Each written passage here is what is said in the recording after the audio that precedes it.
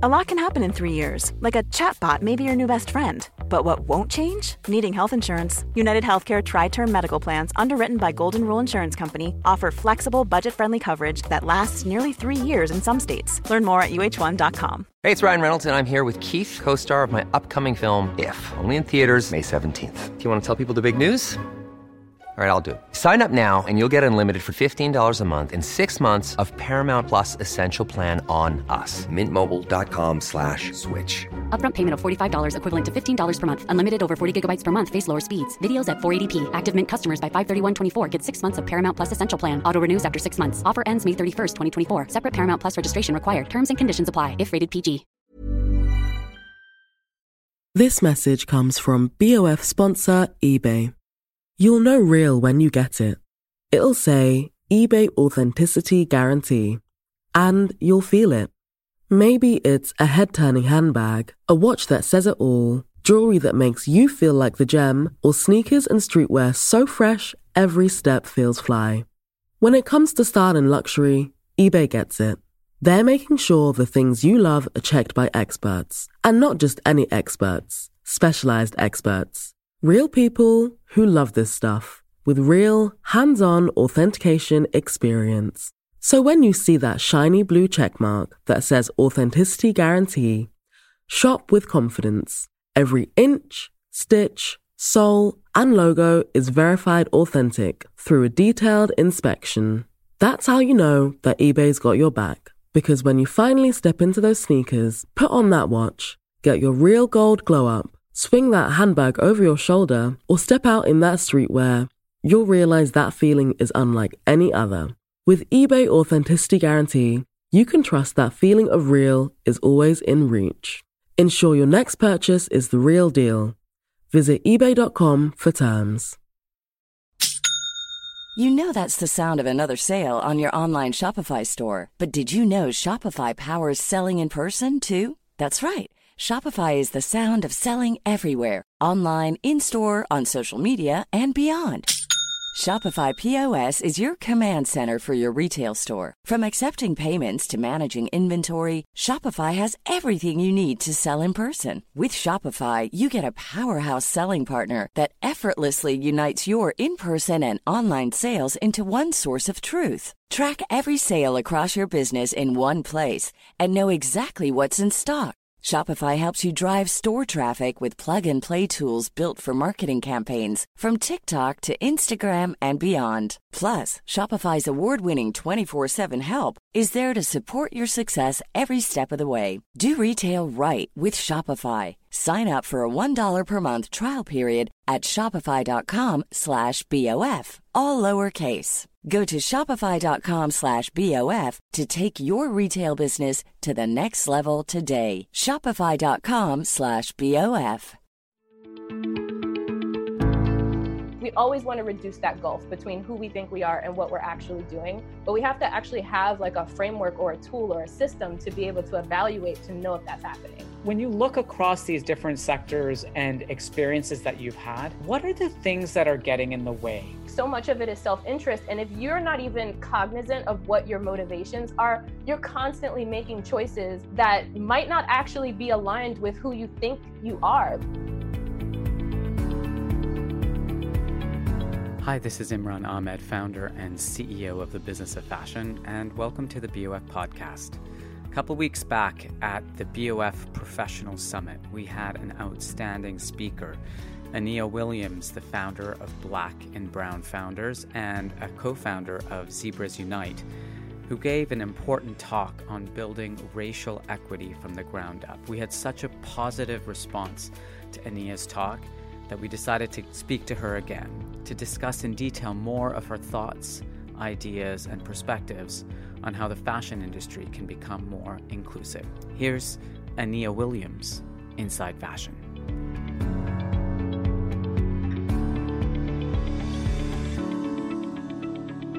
Welcome, Aniyia. Welcome. Thank you for having me. I'm so glad to be back. I was like so humbled and excited about the response to last week's talk. So it's my pleasure to be here today. Continue Thank you. the conversation. Yeah. Thank you.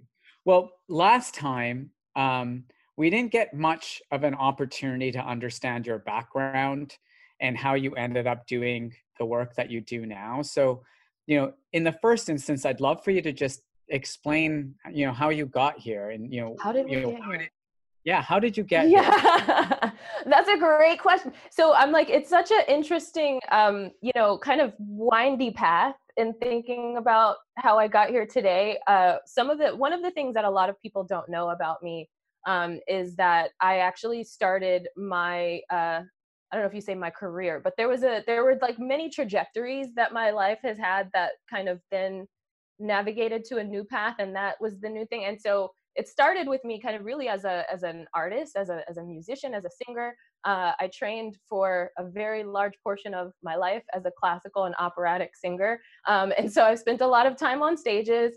That's why you're opera queenie. That's why I'm opera queenie. Yes.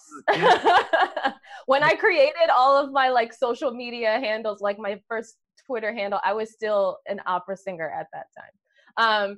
And so, but that went a different path when I realized I would like to have a job that has like health insurance and benefits and a steady paycheck and not having to audition all the time for my money. And so I ended up kind of going into arts administration. I actually started working at arts nonprofits in fundraising. And that was actually the culmination of a lot of things that I did when I was in college. But one of the actual key moments there that fused those things together was I was in student government when I was in college. I went to Penn State University, and I was the diversity chair of their student government. So even when I was, basically just coming of age, I was already kind of involved in the work of diversity, equity, and inclusion.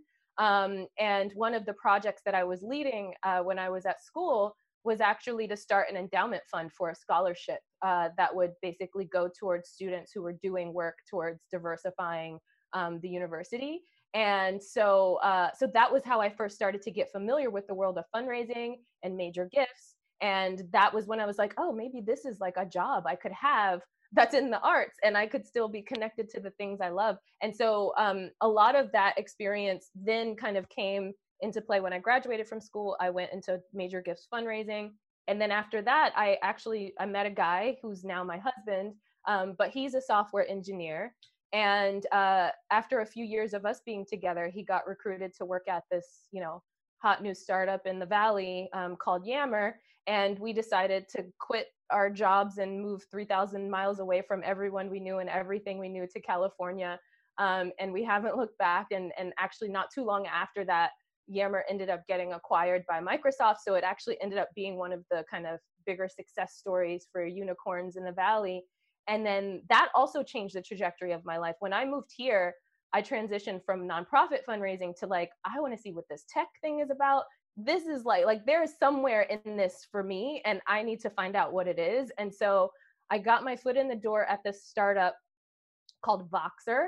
And at the time I was like way overqualified for this job. I was like, I just want to get my foot in the door. I want to meet new people. I didn't know anyone. So I started as like a part-time office manager, coming off of being like a major gifts fundraiser at the job I had before.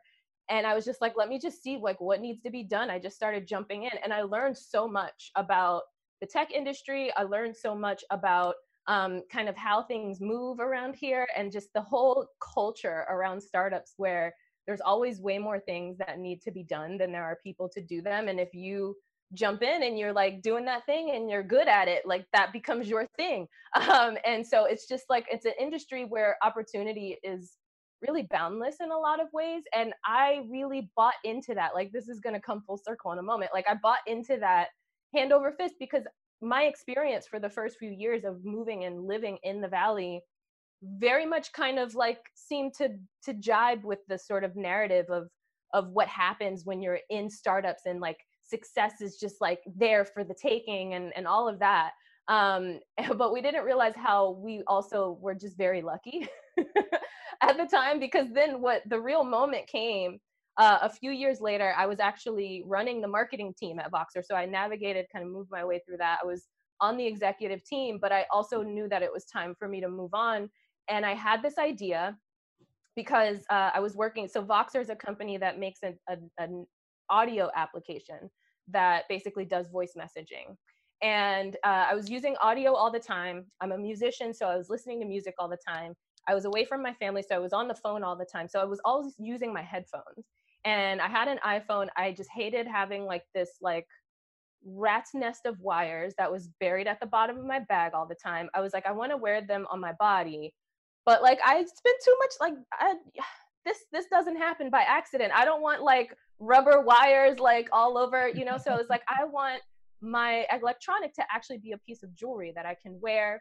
And I actually feel bad now that I didn't put it on for this, because it's like, and I don't have one near me in this room. But you can look it up on tinsel.me and see what actually came of that, because I was like, I want to be able to wear my headphones as a necklace that no one would be able to tell was anything other than a necklace until I take it out and you see that there's headphones. And I went to the CEO of the company I was working at the time, and I told him, I was like, hey, I don't know what I'm doing next, but I do have this idea, and you know people, can you like introduce me to some people who know how to, you know, design physical products? And he was like, sure, I know a guy. And he introduced me to a friend of his, who then also was like, yeah, like, I'm going to tell you all the things that you need to know about manufacturing like a hardware product, but you should know this is really hard. You should know that in the tech industry, like, people don't like hardware. They don't like women. They don't like fashion. Like, all of these things are going to like play against you. And I'm like, you know, I'm always up for a challenge, so bring it on. And he was like, but you should get Tom in on this, because I think he would actually back this, and I'll voice support for you. And between those two, it ended up becoming real. Tom committed to becoming my first angel investor. His friend became my advisor and helped with making my first introductions to people who could make this thing a reality. And so from there, I became my own tech entrepreneur. I'm like, Tom, I'm going to quit working for you. I'm going to start this company. You're going to own part of it. It's going to be amazing. And he was just like, I've seen what you can do working for me. Like, if anybody's going to make this thing happen, it's going to be you. So like, I'll put my money on that. And that was the beginning of me creating and becoming a tech founder. And so all of those stories that were in my head about how this works in the Valley, and like, it doesn't matter, like it's a meritocracy, rolling my eyes at that now. And then actually coming out the gate and like doing the thing and building the thing, and like coming up with completely different like outcomes than I was expecting, and definitely different outcomes than my white male counterparts. I definitely know that there like are people who are out here who are also white males and they struggle with it too, but generally like not as much of a problem when you can see you know, guys who have virtually like a back of the napkin kind of idea and getting millions of dollars of funding, and then someone like me who has already like basically reversed the rotation of the earth and is sitting in front of an investor who's just like, I just don't really see the opportunity here. And I'm like, wow, okay, really? And so really starting to become acquainted with what some of these challenges were. And also just starting to realize that there was just opportunity that was being missed. And a lot of that was very much based in bias. And a lot of that was very much based in very closed networks, and like how so much of getting things done in business in general, but also here in the Valley, it's really on the strength of relationships. And if you're not in that club and people don't know you, like, they're not going to put their neck out there. They're not going to unlock the resources for you. And so I also just, as I was doing all these things, I became really fascinated with why is that a thing? Because like, I know I'm awesome, and I'm like, I have done things that a lot of people cannot do. And yet, and like what they always would say, especially when they're talking about early stage founders, is that it's about the founder, right? Like at that stage, you're investing in an idea, and that idea, the belief of that idea, it's in the team, it's in da-da-da, can they pull it off, yada, yada. And I'm just like, I mean, I'm a fairly impressive person, but like, you're looking at me right now and you're clearly not seeing that. And I just kind of became really familiar with the fact that we just all have these blind spots, you know, and really kind of wanted to do more investigating of what does it look like for us to be able to start to grapple with those things and to redirect ourselves, right? Give ourselves the tools to do better. The other thing that I would actually also add, and this is a really important part that I don't really get a chance to talk a lot about. But when we were going into production, actually, it was when we had just finished our first production run, and we're like getting ready to ship out the first order of necklaces. Like we went all the way to like actually shipping product, which a lot of hardware startups do not get to that stage. And like I had also had a baby because I got pregnant like 6 months after I started the company. That was not a part of the plan, but it was like, okay, 2 startups at once. Here we go. And just also just the whole journey of becoming a mother while also kind of giving birth to this product. There's so many things to discover there. But the important part was that there was just so much pressure and like tension and like an unbalance that started to really build up within my relationship with my husband. He had been just so patient. I mean, he still is. Like, he's a heroic husband. And like, I like what it's like to be married to an entrepreneur, period, but also someone who's manufacturing a product in China and has to actually physically go there while she's still breastfeeding an infant is a whole other level of husbandry. And so, but like but he's human, you know? And so there was a whole like really rough patch that he and I had to come through. And where we were like breaking down, where like things were breaking down in our relationship to each other, was actually where I feel like the discovery happened for me with all of the things that I was able to bring to people last week. And I mean, we are talking about this through the lens of racial equity, but the reality of it is it's the same things that you have to connect with in order to be able to have a beautiful marriage and friends, excuse me, and friends who want to be around you, and to try to approach equity in the workplace. It all comes from the same, excuse me, it all comes from the same filter, right? It all comes from the same skill set. It all comes from the same ability to recognize, as I was talking about before, these blind spots that you have, and to learn how to be in relationship with people. I think like one of the biggest like epiphanies that I had during all this journey was that like there was this situation that I feel like I kept kind of running against, where it was like realizing that I could be right, or I could like be in relationship with a person. You know, like it's like, yes, you can be right and alone, because nobody wants to be around you because you feel like it's so important for you to win every time. I think that there was another part of me that was very much rooted in this understanding. Like I had this moment where I realized that I was also trying to extend this reality to my husband that was my reality. I was trying to like treat him and expect from him to make the decisions and to think about things in the same ways that I did. And it wasn't until I really started to like understand and accept that he has had a completely different experience in living. He has had a completely different set of relationships, and all of those things inform how we show up and how we interpret things and how we respond to things. And it just wasn't fair for me to be like, he should be doing this, because I don't live in his reality. He's got a different reality than mine.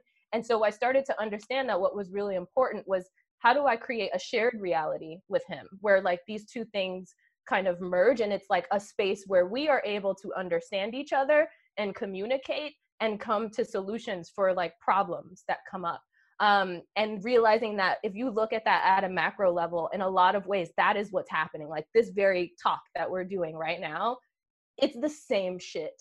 It's just in a different kind of context. It's so interesting that you say that, because when I was reflecting on your presentation today, a lot of the words in there, you know, perfectionism, defensiveness, fear of open conflict, binary thinking, you know, these things are not just applicable in the context of, you know, diversity, inclusivity, and racial equity. They're kind of applicable in a wide variety of contexts. So, but before we get to the presentation, I want to start with the basics, because, you know, throughout your experience, you know, starting at Penn State and then, you know, in the Silicon Valley and working your way up through these various technology companies and then starting your own company, this common thread of diversity, inclusion, and equity has kind of remained a consistent part of your journey.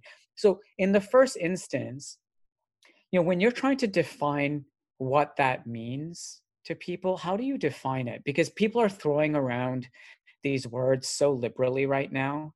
Yeah. But, how do you explain what that really is in terms of what we're trying to achieve?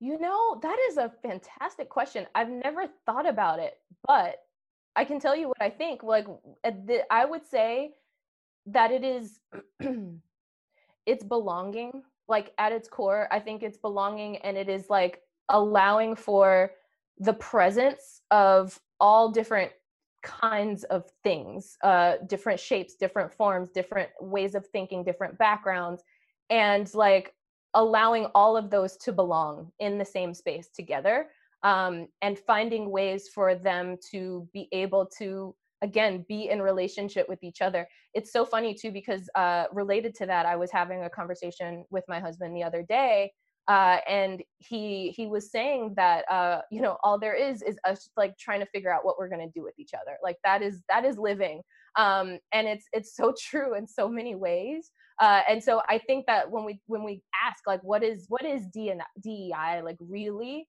I think that that's what it is all about. It's about us trying to figure out what are we going to do with each other.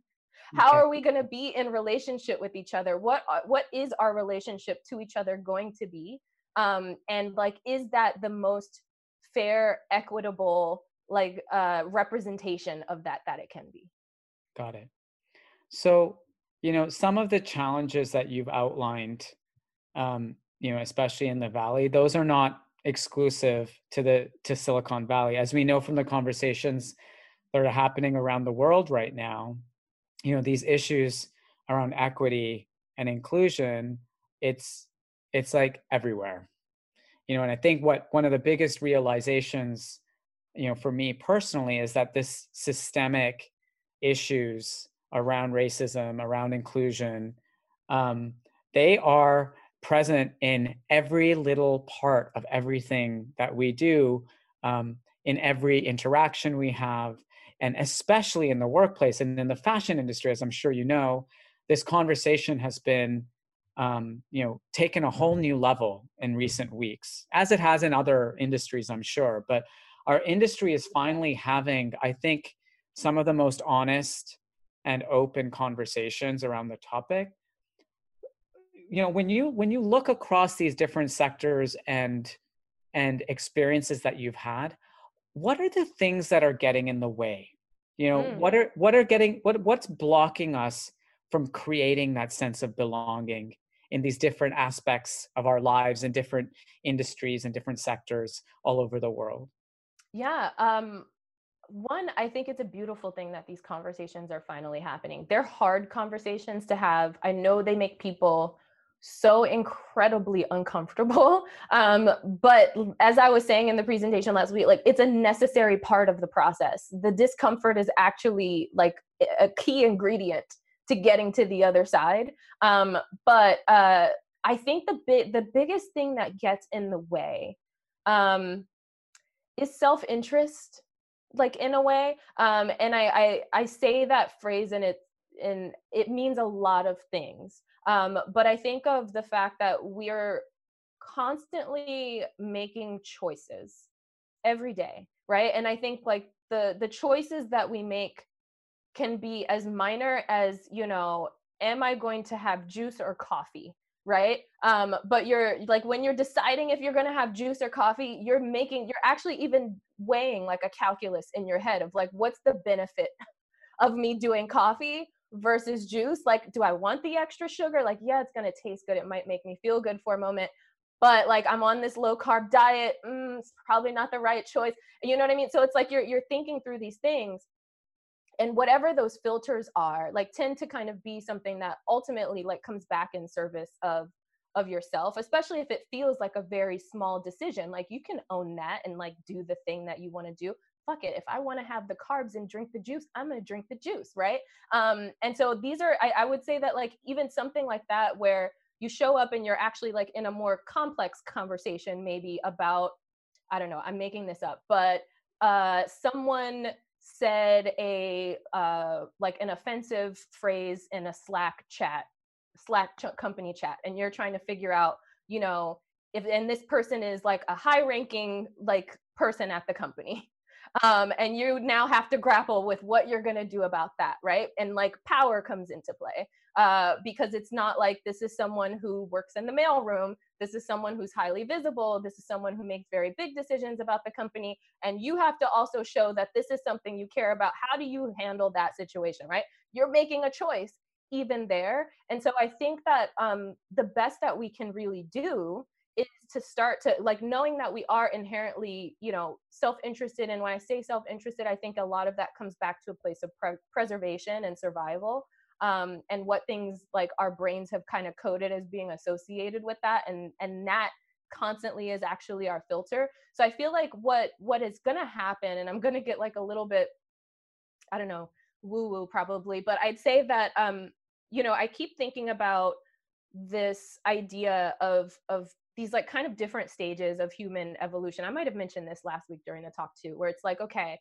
you know, we come into like inventing these new ways of existing and surviving. And those things have gotten increasingly more complex, from like, you know, making tools and to cut meat or whatever, to like inventing fire, to being able to, you know, have the whole industrial revolution, to where we are now with computers and us being able to be an ocean apart from each other and in real time having a conversation and seeing each other face to face, right? Like all of these advancements that we've had.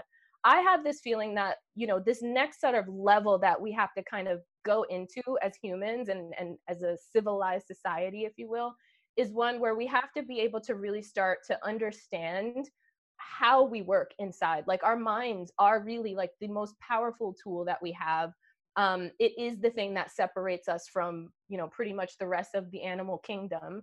And like but we are not familiar with it. It's a thing that we have and we use every day, but we haven't really become as acquainted with it as we should. And it exists and looks differently for every person. And so that's why I always kind of come back to this like personhood, this self-discovery, this willing to be able to learn and grow and change, and to really do the investigation of yourself on a regular basis.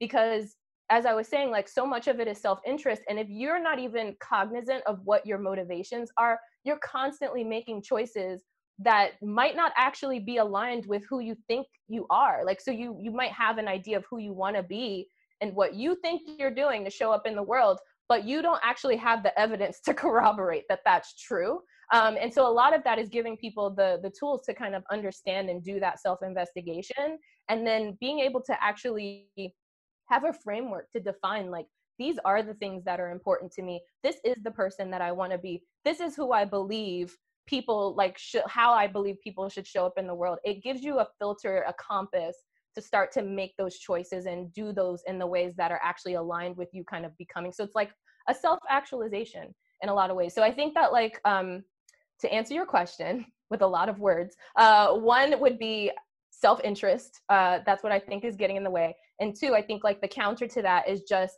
giving people the tools to kind of do the self-discovery and allowing them to really define who they believe that they should be, and giving them a way to constantly have like what I like to call like a feedback loop of like, is that actually what's bearing out? Because the other thing that I've learned about people, and I told you, like, a lot of this kind of led me on this journey of just like, I want to learn about how do people work? Like, why do we do the stuff that we do, right? And a lot of that is also just knowing that we function by making predictions all the time, right? Like we are like our brains are prediction machines. And so we're constantly, when we're doing that thing where we're like, okay, I'm making a choice, we're actually also trying to make a guess about what's going to happen in either case. In some cases, this is a thing that's happened so many times, you don't have to even question it. You know that if you're drinking the orange juice, you are drinking sugar and there are carbs and calories in it, right? That is a proven fact. But when you're in a situation like the one I mentioned, the complex one where, okay, a senior level person like messed up and you have to communicate something and do something about it, what do you do? How do you handle that? You're also making a prediction there as you're kind of deciding what choice you're going to make. You're making a prediction about, if I do this, people will respond in this way, or if I do that, people will respond in that way. If I fire him, this like landslide of crazy things is going to happen. And so like, those are all of the things that we're always kind of trying to reduce that gulf between like us being certain about what's going to happen and like what actually is going to happen. And that same thing is true about who we are. We always want to reduce that gulf between who we think we are and what we're actually doing. But we have to actually have like a framework or a tool or a system to be able to evaluate to know if that's happening. And so that's kind of what I personally try to optimize for all the time, is like reducing the surprise between those two things. That's really powerful. And it makes me think about something you said earlier about blind spots. Yeah. And when you talk about self-examination, it kind of starts with the blind spots. You know, we've been using, or people have been using the word unconscious bias a lot recently. And let's start there as a kind of a starting point, because, you know, as you said, you know, we all have our blind spots, every single one of us, through the experiences we've had. It sounds like you discovered that in your relationship with your husband as well. You figured out how your own experiences have kind of shaped you. And because you only know your own experience, and that's the lens and filter through which you've seen everything, it's kind of this, like, as you said, very uncomfortable moment when you start examining yourself and you start realizing and understanding, actually, there are so many other ways that I could think about this that I hadn't even considered. Exactly. So when you think about unconscious bias, for people out there who are on this journey of self-examination and trying to kind of narrow the gap of who they want to be and who they really are, how do you like, what advice do you have to offer for people? Yeah. I would say that in that moment, and I like to use the word surprise because that's kind of the phrase they use in like information theory. If you want to nerd out about like artificial intelligence, but I think about that surprise, like that's the thing that is like bringing that discomfort. And so when you have these moments, basically, like you have the option to do two things. One of them is to like act to make it true, right? Like you can, and acting to make it true is, you know, doing the thing where like it could be denial. I mean, that's a thing. I'd say that's probably one of the more common act to make it true, is that you just reject like this new piece of information. I don't believe it, and therefore I don't have to respond to it. And so there's that. But the other option, which I think is more preferable most of the time, is that you update your mental model. Like you have to like then take that piece of information and say, oh, okay, I thought it worked like this, but actually it can also work this way. Like this thing is also true. And I think that that's kind of one of the really key pieces when we're thinking about these kind of different realities we're living in, is that that reality is true to that person, right? Like even if it is not grounded in what we can call like a verifiable fact, so to speak, like they believe it and therefore it's true to them. And if you try to tell them that that's not real, like we're instantly programmed to reject that. And so I think that what's the best thing to do is to just kind of create this environment where someone can kind of come around to understanding that themselves and be kind of incentivized to actually accept that, like, oh, there is more than one possibility that actually exists here.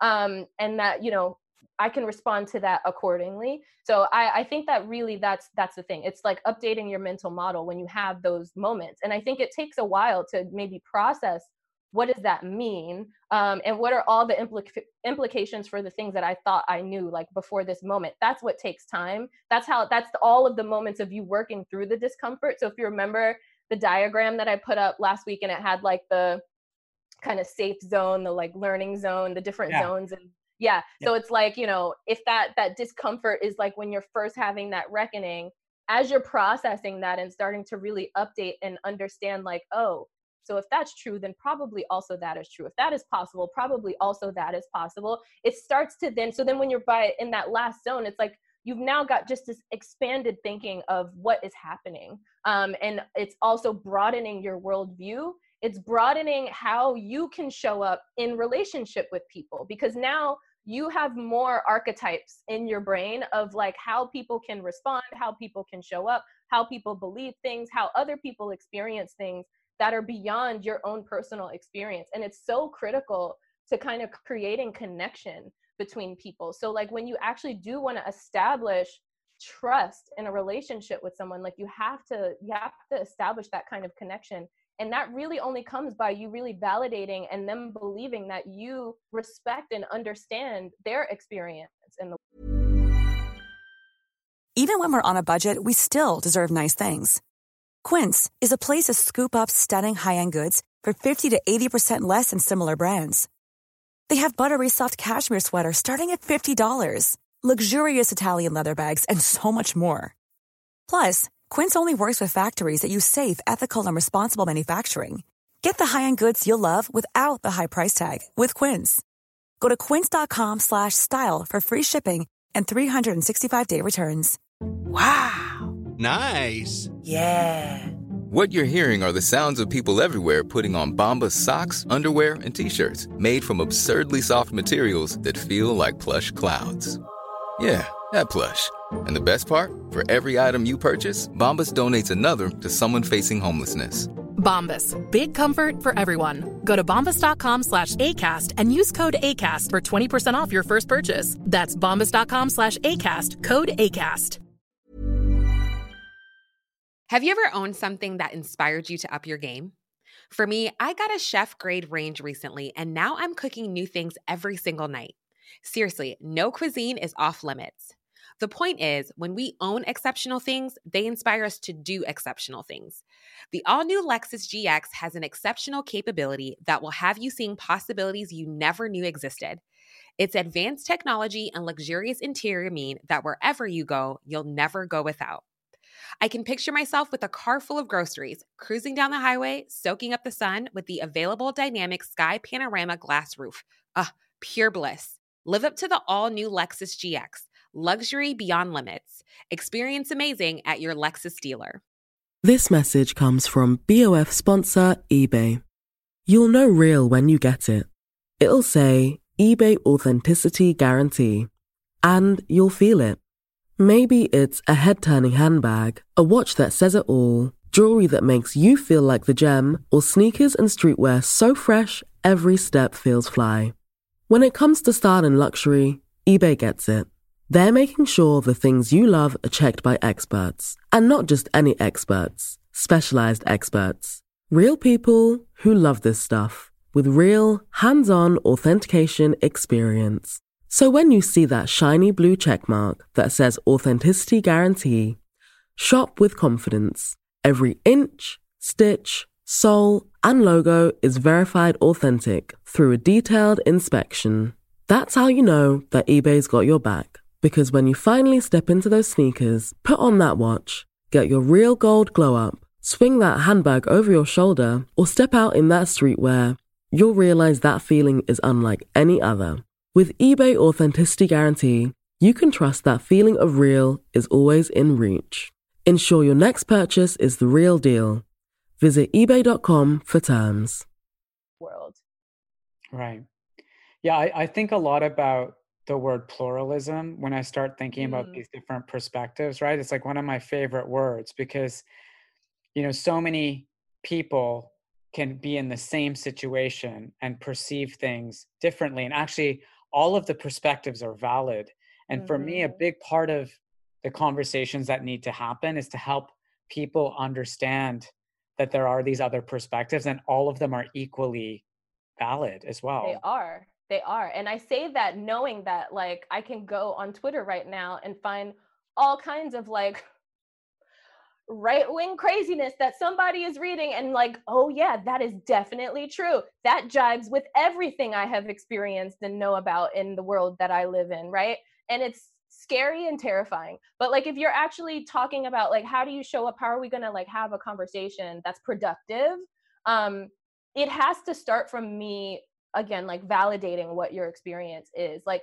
And it's so hard for us to do. This is, again, a part of like us kind of getting to that next evolutionary level is like us being able to like cognitively know that that dissonance is there in your mind, but pushing past it to kind of like, and I think so much of it also kind of comes down to a place of humility and accepting that you don't know everything. You have not experienced everything. And that's, again, like what allows us to start to like shine light on the blind spots that we have. But yeah, it's one of those things where you're like, okay, like all of the actions that I'm going to take to kind of figure out why this person like is living in this reality is like the thing that can come after that. But the first thing that you have to do is like validate it. And I think like it's also just like, I've watched this happen in conversations with people where you can really be in a very tense moment. By the way, this doesn't always work, because if you're in an emotional state, like sometimes the emotion, the fight, flight, freeze, it takes over, and a productive conversation cannot happen in that moment. You have to like separate and then come back together and try again. Like that happens even here in this house. That happens. And like with two people who very much love each other and want to be in a relationship with each other, you gotta like, this is not the moment for that. So, but assuming that that is the right moment, like, and sometimes when things actually are pretty charged up, like you can de-escalate those things very often just by like hearing, listening, telling the person, like, and again, that's why I kind of talked about like the, listen, mirror, and validate. So like listening to what the person is saying and then saying to them what you think you heard. Like, it sounds like ba ba ba ba ba, and like allow them to confirm if you got right what you think you heard, right? So that's like one of the steps in creating a shared reality. It sounds like this is what you're saying. It sounds like this is what you're feeling. Like, is that right? And then them confirming it and you validating the fact that it's okay for them to feel that and that they are warranted in that, because in their reality, it makes sense to them, and they are not going to want to move to the part where you try to diffuse, or not diffuse, but you try to resolve or like create a solution for whatever is happening in that moment, until you have at least said that, like, I see that and I realize that if that happened to me, I would also be upset about that. Yeah. I know it's also really hard to do that if you're also feeling emotional. Like, that's part of the growth of like being able to do that, because like I was saying, but like believing is free. It's actually like the cheapest thing you can do. It's just really hard because it kicks us a little bit in the ego to do it when we disagree with someone. But if you can, then there's like a productive conversation on the other side of it. So let's take this now to like a professional environment, a work environment where, companies throughout the fashion industry are trying, to create a better sense of belonging. And fashion companies tend to be based in big cities like London and New York and Paris, which are in a way microcosms of the world. And so everyone that's coming into those workspaces, they all have different perspectives. They might come from different, races, different genders, different nationalities, different religions.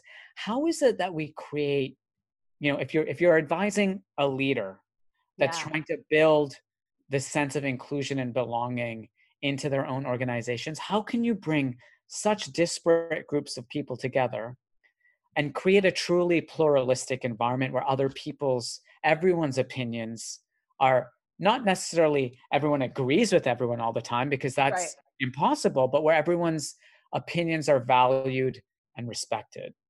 Yeah, I think one of those things definitely comes from, like, as you even just hinted at, it's first like the acceptance of knowing that conflict is inevitable in the workplace. It's going to happen.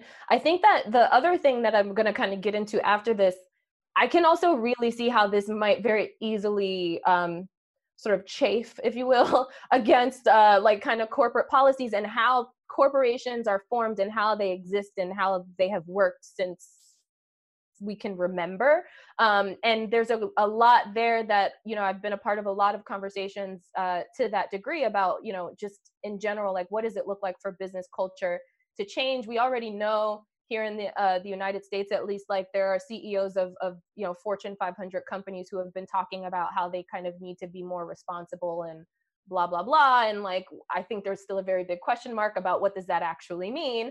Because like there is, like they can be competing forces. The thing that is actually the right thing to do, if we're talking about really acting in alignment with values, and having that pluralistic view as you're talking about, and then like what's on paper in terms of like how we're meeting our like profit goals at the end of the quarter, and like what does that demand, and so people balancing those things is going to be a really interesting exercise, and I'm sure it's going to be different at every company. So I wanted to like acknowledge that. But so one, I think, is to know and accept the fact that conflict is going to happen. I also know that most companies tend to be set up for lots of reasons. Like, I'm not saying that this is dumb, but I'm saying it is in competition with like the kind of outcomes we want, that like they have, you know, like their HR departments, for example, are really more equipped to try to like keep the company like from being liable for things versus like risk management. Or we're all here for understanding and belonging. It's like, I am here to document this incident happening so that if it is in a court of law, we have the ability to show that we didn't do anything that was wrong, right? And so I think that like the whole messiness of us kind of trying to navigate and figure out and find those like those comfortable spaces for people can have some real dissonance there. But like, for instance, I can think about in specifically like a group of people who like one of the groups of people who a couple of the groups of people that I've co-created like initiatives with have actually kind of gone back, even through like having, you know, dissonance happen between us or having conflicts between us that felt really bad for everyone. Once we like acknowledge, we're like, you know what, conflict is going to happen. Let's actually talk about what we're going to do when conflict happens, and like designing that together and actually writing it down so that like when, and like actually even one of the things that we have done in two of the groups that I'm in is we even kind of created like a safe word, so that like if something escalates to a point where someone is just really had it, like you say that word and like we are agreeing that this conversation is going to get tabled and we're going to come back to it. Like, it's just too hot. Nothing productive is going to come out of this, either because I'm recognizing I'm too upset, or like, you know, the energy is just not where it needs to be. Safe word, put it down, cool off, come back. And then just, so that was like one thing, but also just like us kind of calling out in some ways, what are the things that we know actually even speak to like triggers that make us really mad or make us really upset. So, you know, as in one of these groups, I am the only Black woman, and there are things that are triggers for me because I am a Black woman in America. There are things that people can say to me in an interaction that like, even though I know that it's a thing, it's like when it happens, it just like, it gets to some primal part of my brain. And when it happens, I'm like, oh no, that is not like, I turn into a different person. We are not like, it is, you know, like shots have been fired and I am about to like go in. Do you know what I mean? And so it's like knowing that I can at least identify those things and share those things with people so they know that like, oh, you know what? The other thing that has also been really helpful is to like realize that we're always telling ourselves these stories, and like articulating those out loud. I think I mentioned this in the talk last week too, that I love like Brene Brown. She kind of does that thing, like the story I'm telling myself, because I also realized that in conflict, when we're in the workplace, when people are able to articulate the story that they're telling themselves and they can have somebody respond to it, sometimes actually in even articulating the story, you realize that like, it really, is that a thing I should be upset about? Like, is it that deep? And then there's the other part of it too, that people can be like, oh, if that's what you thought was happening, I could see why you're like really mad about that. But let me like try to actually tell you what I was thinking when that happened. And like, you might realize that you were just in two completely different places. And that it actually wasn't what you thought it was at all that made you upset. So it's like having all of these tools, I think naming and knowing that conflict are inevitable, and then kind of creating a process for resolution around that is really, really important. It's so important, because I just think like bar none, there's a lot of people who are out there that have been groomed to avoid conflict. And I don't think that we should go trying to stir it up by any means necessary. Like, I think that we just need to be prepared for what we do when that happens. And like having people who all kind of come in and agree and have shared expectations of what happens in resolution when these moments come up before you're in the tense moment is really, really helpful, you know, because that allows people to buy into the process. And then when it's happening, it's a mechanism of accountability for everyone involved to say, this is what we said we were going to do. And then if something happens and like what you have on paper doesn't really fit that framework, then you can acknowledge that, like, you know what, we didn't really account for this situation to happen, but like, here's what we think, we're seeing. How to, like, is this the right thing to do next time when this happens? Like, I think, again, like leaving some room for that to evolve over time, because I feel like if there's one thing that I also have really seen about, like, when we watch kind of humans work in groups, is like that trust factor is really big. And if you are at least having some level of transparency, even about not knowing all the answers, but you like agree and you seem to like actually show up in a way where you're trying to do the best and be as like have as much integrity to that promise that you made as possible, people will they have a lot more forgiveness and allowance there when they feel like, okay, they have not figured it out, but they're really trying, and like, okay, we realized there was a gap here and now we're trying to address it. Like, these are the things that give people all the signals that even though it's not perfect, even though this is uncomfortable, or even though I didn't like the outcome that happened, this was what we all agreed to. So do you know what I mean? Yeah. You know, one other thing that you said last week that kind of stayed with me, and I could see that it resonated with people on social media too, because I saw people typing it out on Twitter and other places. You said, you are not going to hire your way to diversity, inclusion, and equity. And I find that a really powerful statement, but I also find it challenging because, you know, a lot of people right now in companies are kind of exposing their makeup, and, you know, they're saying, you know, this is who we are as an organization by gender or race or, you know, whatever other categories. And, you know, the next natural step for many of them is to say, oh, well, we're not truly representative. So when you say you're not going to hire your way to diversity and inclusion, clearly hiring is part of it, but there's clearly more to what you were saying there. And I'd love to go deeper on that with you. Yeah. And it's funny because I'm like, that actually was a bit that came up. Like, that statement was something that had come up in conversation I was having with some friends as well. And it definitely stuck with me.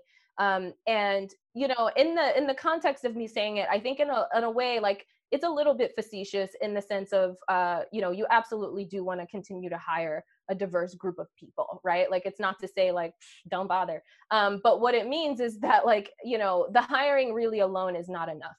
I think that, you know, there's the whole conversation that can be had literally just about the hiring process, right? Like, how you're sourcing, how you're taking people through the evaluation of whether they're going to be a fit for your company, and what happens when you make them an offer.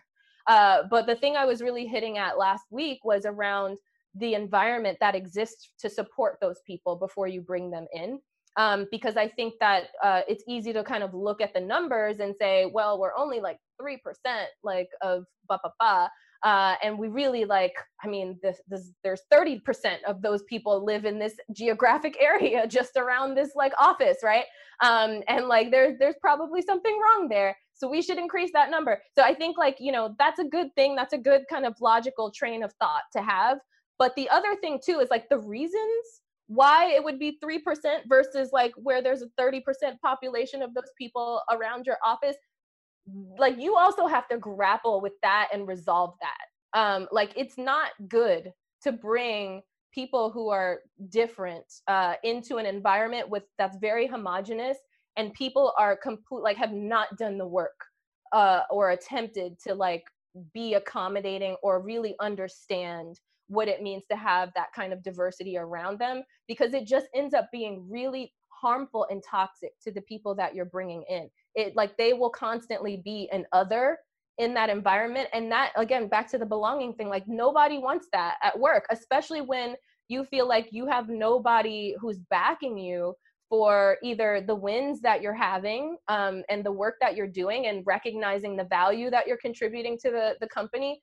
Nobody wants to be in that position. The other thing is when you actually have something happen where maybe you made a mistake, it makes people feel like they're at risk for like the very smallest kind of infraction could result in them having like a catastrophic result that could hurt their career or their position at the company, where someone else who's just kind of a part of the culture and they just fit in and people like them, like, it's like, oh yeah, whatever, it's not a big deal. But then when you do it, it's like, oh, we gave you a 0 on your performance review because that just was not acceptable. And like to you, like to the person reviewing them, it might not even seem like that's like biased or wrong, right?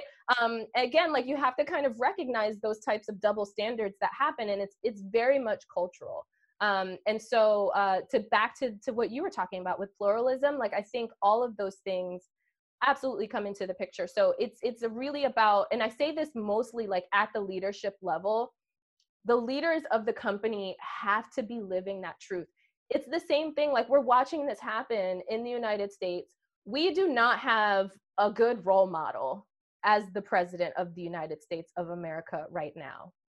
I'm just going to leave that there. But we see the ways in which these kind of cultural attributes trickle down. He is also the most visible person, not only here, like globally. He's incredibly visible. And like we even can like, for better or worse, watch the like process of him making decisions and the filters that he's using. And like there are just like not enough people have really done the work, I would say, to know like if that actually feels like the right thing, the fair thing, the thing that they can show up in who they believe to be thing, to question that. And so it sets a precedent for behavior. And I think the same thing happens within companies. They're like little mini universes where if the leadership is not buying into those ideals, they're not doing the work, they're not holding themselves accountable, I don't know how you can expect everyone else to do that too.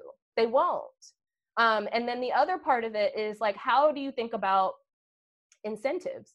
I think one of the other things that that I have seen really from people that I've talked to who work in larger companies, like where they see like DEI type of things become really effective is when they actually get tied to someone's compensation, or when they actually get tied to how they are being rated. Because the other thing is that it's just too often like a extracurricular activity for people to engage in the work around diversity in a workplace where it's like, oh yeah, and let's try to make this diverse, and like we'll like give you a great pat on the back, but it's not like we're going to give you an extra bonus, or it's not like you're going to have to take a 2% pay cut if you don't meet this target of how many people we're supposed to bring in. And if people aren't saying that, when they were having their meetings with you, that you were there and you were listening and you were supporting them, or whatever things that you've decided are valuable like behaviors you want your leaders to have.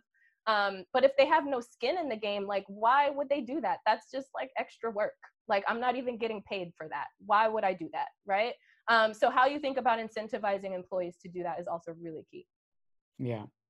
We're almost out of time, and I wanted to conclude and go back to that individual journey. And you said something really powerful towards the end of your talk last week. You said, figure out what role you can play. You can commit to a lifetime of practice. You will never finish this journey. Are you going to be a leader of change? Can you talk more about what you mean there and like why this journey never ends? Yeah. It's funny because I think about journey. I like the word journey, and I think some people don't like the word journey because a journey kind of implies that it has an end. And I'm like, but it's a never ending journey. And it's like, and in a way, like I actually think that it's like a journey that goes inward. Like it's like going deeper and deeper inside of yourself. I wish that I had the words to really like adequately describe how scary it is to go and do a journey of self-discovery. You are going to find things that you do not like about yourself. You're going to find things, you're going to go back and think about actions you have taken in the past that are going to make you very uncomfortable and sad and disappointed and probably ashamed of like the ways in which you have shown up in situations.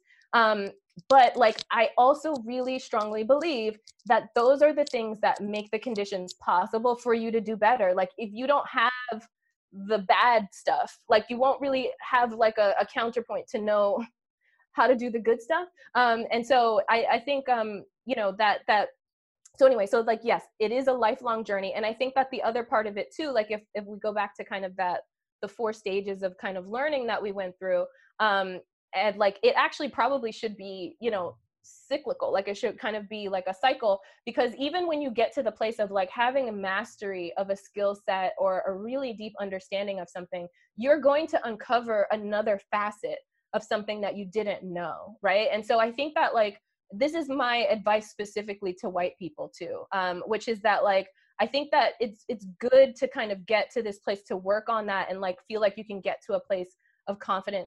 The thing that I always like worry about with white people in particular, because I find that they are not as used to being in situations of discomfort as other people. That it's not as much of a regular part of their existence as other people. And so there's definitely always a desire to run away from that. It's that knowing that like you are going to have to experience this for the rest of your life and being okay with that it's going to be a cycle that's going to continue for the rest of your life. But every time you do that and you come out on the other side of it, like the rewards are boundless. Like you are going to be such a better person. You're going to find that you're able to engage with people in ways that you just never could. It's going to bring such a richness to your life, and to your experience and to the relationships that you have. And the other thing that I didn't mention last week that also is probably pretty key is that the quality of human life, like the quality of our lives, how we, like the thing that actually matters the most to us and how we think about, was this a life worth living, is actually like the quality of the relationships that we have with other people. That is actually the thing that matters. It doesn't really like matter that much how much money you make and all the other things, the material things.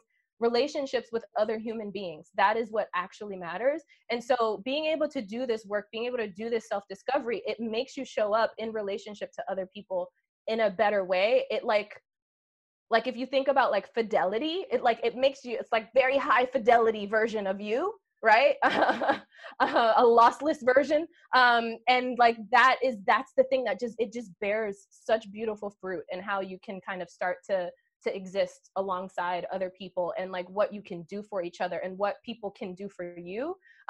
It's like this very odd thing actually, that again, to use my marriage as an example, I like to draw on that because it's the one example I can easily point to people to tell them that like, I want this to work, right? Like if there's any relationship that I really, really want to work, and I really like, and it's hard, right? And like knowing that like if I could wave a magic wand and never have a fight with my husband for the rest of my life, I'd be like, how much does it cost? Like I'm on it, right? I don't want that to happen. If I could do that, I would do that. But I know I'm absolutely going to have another argument with my husband. Like it's inevitable. And if I know that that's true with the person who I love the most, of course it's true with a complete stranger. Of course it's true with the people you work with. Of course it's true with your friends and your family. So just thinking about that. So one of the things that, again, like I took away was that like when I actually started to ask myself what I could do for him, it like made it so much better in everything that came back to me. And I think a lot of that is also because, again, human behavior, like we very much operate on this kind of reciprocal altruism type of code. Like that's like the original core social contract between humans. And so like the doing for is something that like makes other people want to do for as well. And so it's like when you increase these skills, you go on this journey, you get better at leveling up, you get better at being with and being in relationship with people. And then like, it's like you're there and you're doing something for them and they want to do something back to you. And so that's why I'm like, it just makes your life better, richer. Like it's colorful, it's vibrant. It's the life that you want to have. Like that's what's on the other side of going through all the pain and not just trying to skirt around it. Just go dive into it. Don't be afraid of it. Yeah. Well, here's to that high fidelity life. I feel like a bit like this was a therapy session too. There's so much wisdom in your words, Aniyia. And I think the way you apply this philosophy to your personal and professional life, it really feels like you've reached that level of self-actualization. And I'm so grateful that you shared all of that with us. I wasn't expecting it to be so personal, but as you say, this all begins with a personal journey. And for everyone who's listening, thank you for joining us. Thank you, Aniyia. Yeah, thank you. I hope we can keep in touch with you. I'm sure there's so much more we can learn from each other. Absolutely. You know where to find me. And I'm so glad that we did this. This was wonderful. Thank you, everyone who came and shared the space with us. Amazing. Well, that's all for today on BOF Live. I'm Imran Ahmed, founder and CEO of the Business of Fashion. Stay tuned for more episodes of BOF Live. We're doing a few episodes every week now. Even now the lockdowns are over, you can still catch up with us and our favorite experts and thinkers and inspirational people from all around the world. That's all. Bye-bye. Bye. If you've enjoyed this episode, don't forget to subscribe, give us a rating, and you might be interested in joining the Business of Fashion's global membership community, BOF Professional. Our members receive exclusive deep dive analysis, regular email briefings, as well as unlimited access to our archive of over 10,000 articles, our new iPhone app, and all of the online courses and learning materials from BOF Education.